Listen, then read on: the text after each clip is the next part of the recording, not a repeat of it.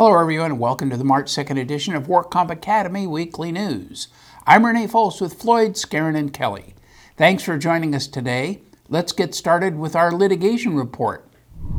The Los Angeles law firm of Reyes and Barsoum LLP filed a lawsuit accusing Knox Rixson LLP, its opposing counsel, in a workers' compensation dispute of hacking into a computer network and illegally downloading confidential client information so it can gain an edge in the underlying case. The complaint alleges Knox Rixson partner Eric Danowitz and associate Daniel Sharp violated California's computer crime law and the Business and Professions Code by wrongfully obtaining 2,000 case materials that had privileged documents.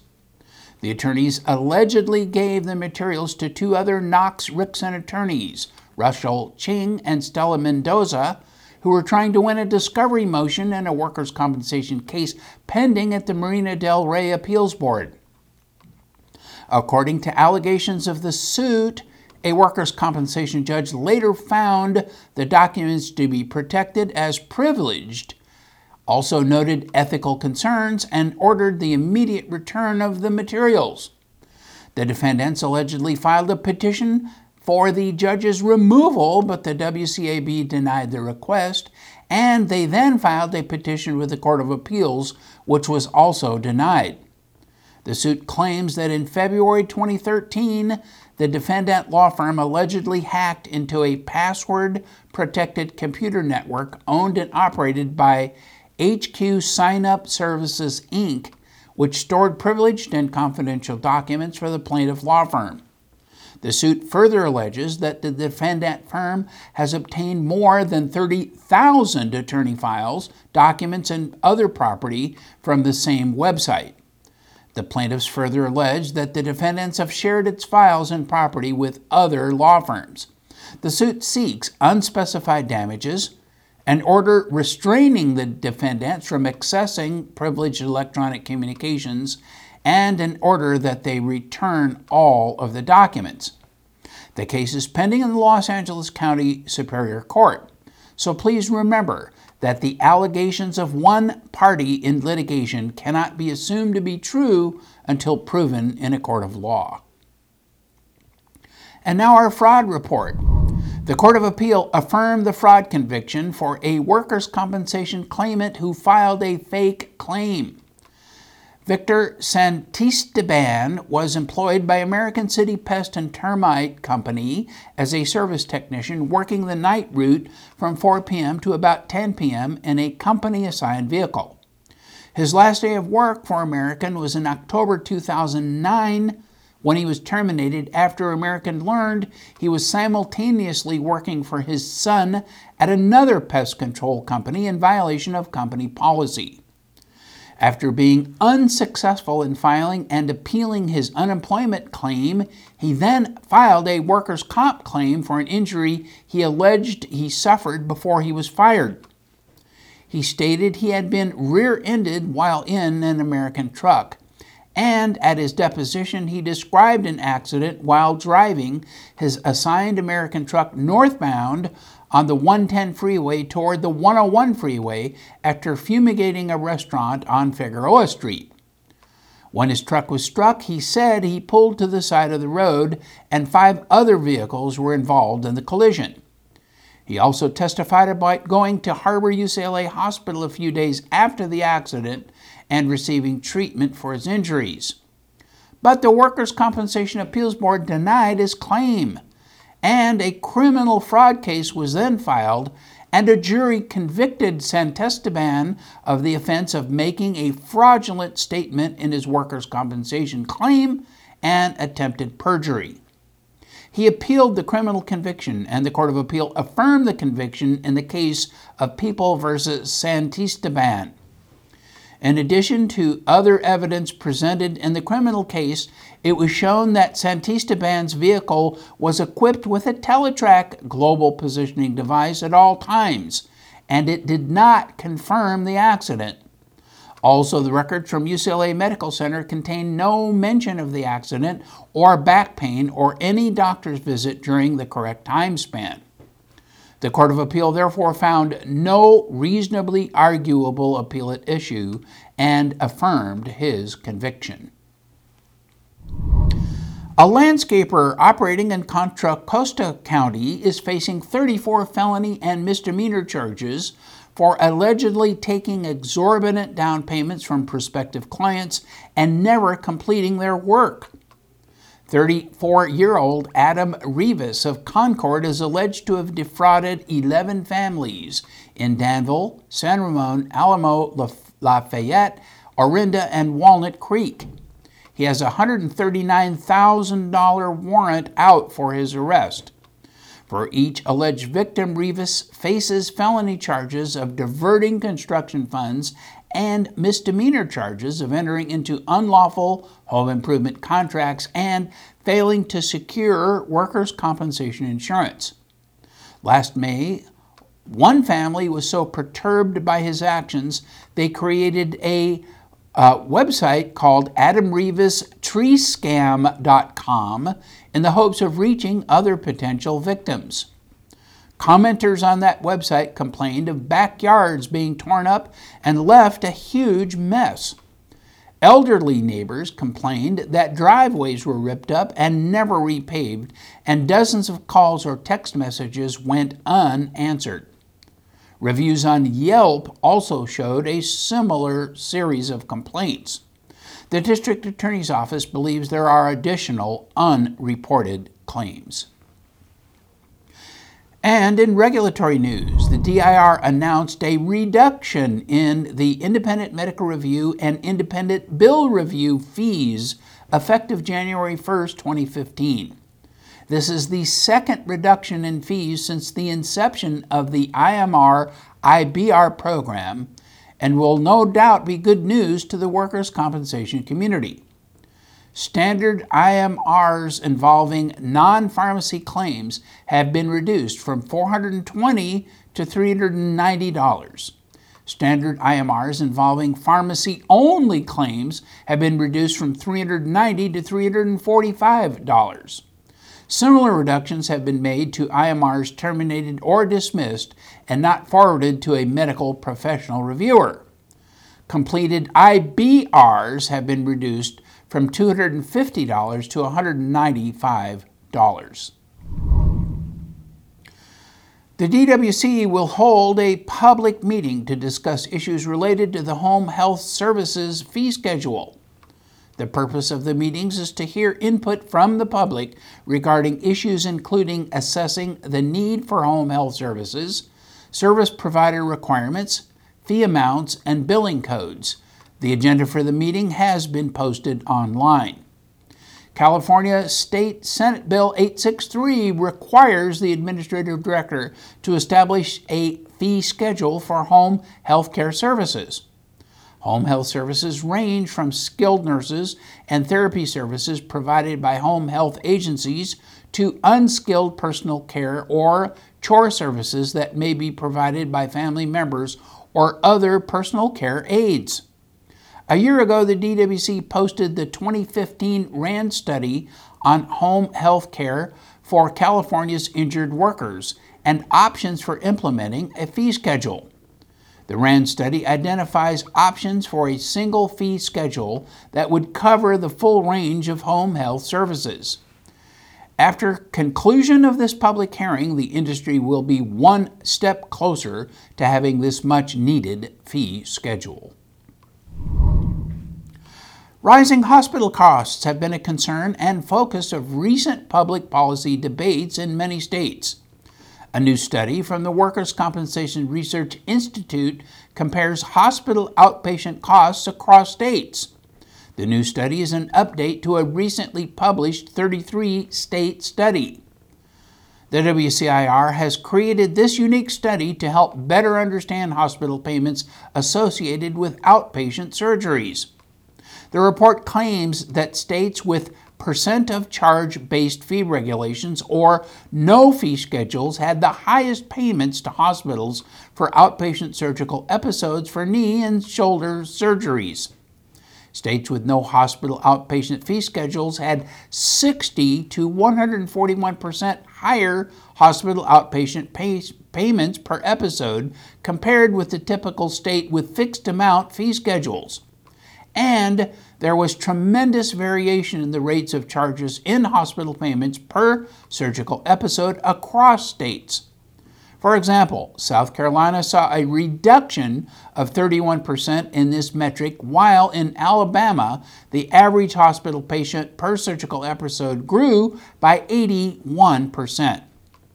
States with cost-to-charge ratio fee regulations had similar levels and growth rates in hospital outpatient payments per episode compared to states with fixed amount fee schedules.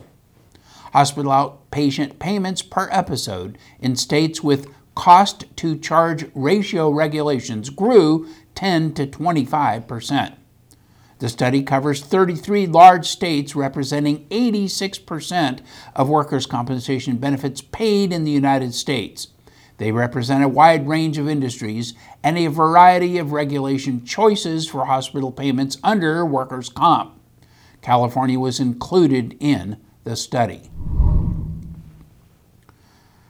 The Labor Code requires the audit unit of the DWC to conduct a routine profile audit review known as a PAR audit for all adjusting locations at least once every 5 years. The performance of each audit is measured against standards set by the results of prior audits within the industry. Using this method, the new performance standard for audits conducted in 2015 is 1.53446. Audit subjects with PAR performance numbers lower than this will be required to pay any unpaid compensation, but no penalties will be assessed.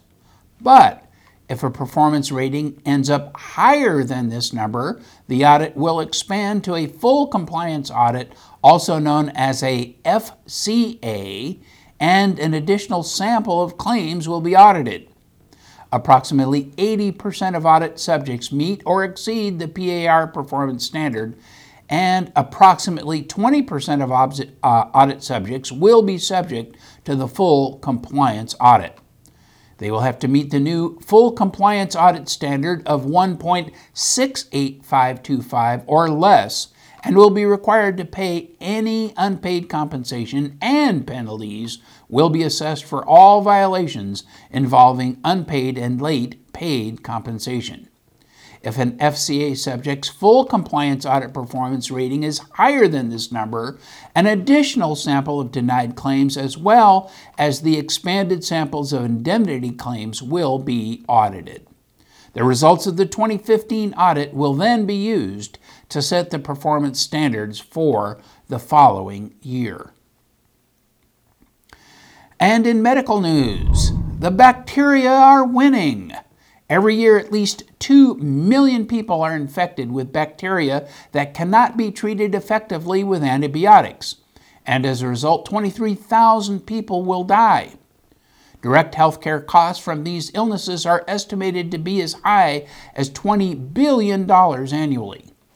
And should a healthcare worker or any injured worker become infected while undergoing treatment for an industrial injury, the claim costs would be exponentially increased. Just last week, the UCLA Health System announced that nearly 180 patients may have been exposed to the CRE superbug that was linked to 2 deaths in one of its hospitals. Today, 30% of severe strep pneumonia infections are resistant to multiple drugs, and 30% of gonorrhea infections are also resistant to all antibiotics. And a slew of other unpronounceable bacteria pose serious threats. Dr. Ezekiel Emanuel, an oncologist, a vice provost at the University of Pennsylvania, and the Obamacare architect, pointed out that the development of antibiotics has been glacial and the bacteria are winning. The number of FDA-approved antibiotics has decreased steadily in the past 2 decades. The big pharmaceutical companies have largely stopped work on these drugs. Pfizer, long the leader in developing antibiotics, closed its antibiotic research operations in 2011. Smaller biotech companies now account for 80% of antibiotic development. There are now about 40 new antibiotics in development, and that might sound promising, but not when compared to the 771 new drugs and vaccines in clinical trials or awaiting FDA review for cancer. And most of these antibiotics are unlikely to come out of the FDA testing process. Since bacteria figure out a way to become resistant to every new drug, we are in an endless life or death struggle with bacteria. The big problem is profitability. Unlike drugs for cholesterol or high blood pressure or insulin for diabetes, which are taken every day for life, antibiotics tend to be given for a short time, a week at most, and for some a few months. So profits have to be made on brief usage. Even though antibiotics are life-saving, they do not command a premium price in the marketplace. Society seems to be willing to pay $100,000 or more for cancer drugs that cure no one and at best add weeks or a few months to life, but nowhere near that amount of money on life-saving antibiotics. Congress has tried to address the problem. In 2012, it passed an act that expedited FDA review and gave drug companies 5 more years of market exclusivity without generic competition. That has increased drug company interest in developing antibiotics, but not enough. It cost at least $1 billion to develop a new drug. So, what is the solution for the diminishing supply of effective antibiotics? Some experts claim that a global fund to speed development of new antibiotics is needed to counter the growing threat of drug-resistant superbugs. This fund is likely to need up to $2 billion to get started. Former Goldman Sachs chief economist Jim O'Neill has urged the establishment of such an innovative fund to support research, arguing that far too little is currently invested in hunting for new drugs. O'Neill, who was asked last year by British Prime Minister David Cameron to take an economist view of the issue, said that philanthropists and governments should create a new fund to support drug research. O'Neill estimated that antimicrobial resistance, or AMR, could kill an extra 10 million people a year and cost up to $100 trillion by 2050 if it is not brought under control. The UK review outlines specific steps to tackle the rise of drug-resistant infections worldwide. The report says that a lack of funding means it is difficult to take ideas forward and companies are deterred from entering the field. A targeted global fund would support research needed to pave the way for these new drugs. He said it could reverse the brain drain to research areas that are currently better paid and held in higher academic esteem, such as cancer, diabetes, and dementia. The latest report found no shortage of ideas and promising new technologies, but progress is too slow due to lack of investment. And much of the workforce is edging towards retirement. The review team is currently investigating market incentives in preparation for its next report in the spring. Antibiotics generate low or even negative returns on investment, meaning new mechanisms are needed to pull companies back into the field. And now our financial news. The State Compensation Insurance Fund's Board of Directors has approved a $37 million dividend to qualifying policyholders for the 2014 policy year. The dividend represents approximately 2.6% of 2014 estimated annual premium. In addition, the state fund strengthened its reserve position to improve financial strength for the long term, thanks to strong investment returns. The 2014 policy year dividend applies to policyholders who have completed no less than 335 days of continuous coverage during their 2014 policy term, and who have complied with the state fund audit and who are also current on 2014 premium payments. This action brings total dividends declared by the state fund since 2011 to $287 million. The state fund is the largest workers' compensation insurance carrier in the state, with more than 130,000 employer policyholders. Dividends were temporarily suspended after a $92 million distribution in 2001 until the approval of a $50 million dividend in 2011. This was followed by a $100 million dividend for the 2012 policy year and another $100 million dividend for the 2013 policy year. Since its inception in 1914, the state fund has paid more than $5 billion in dividends to its policyholders.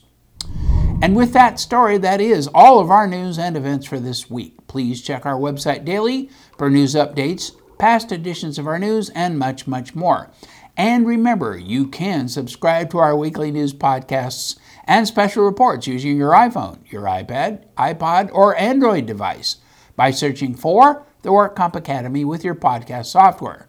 Again, I am Renee Foles with Floyd, Skeren, and Kelly. Thanks for having joined us today, and please drop by again next week for more news.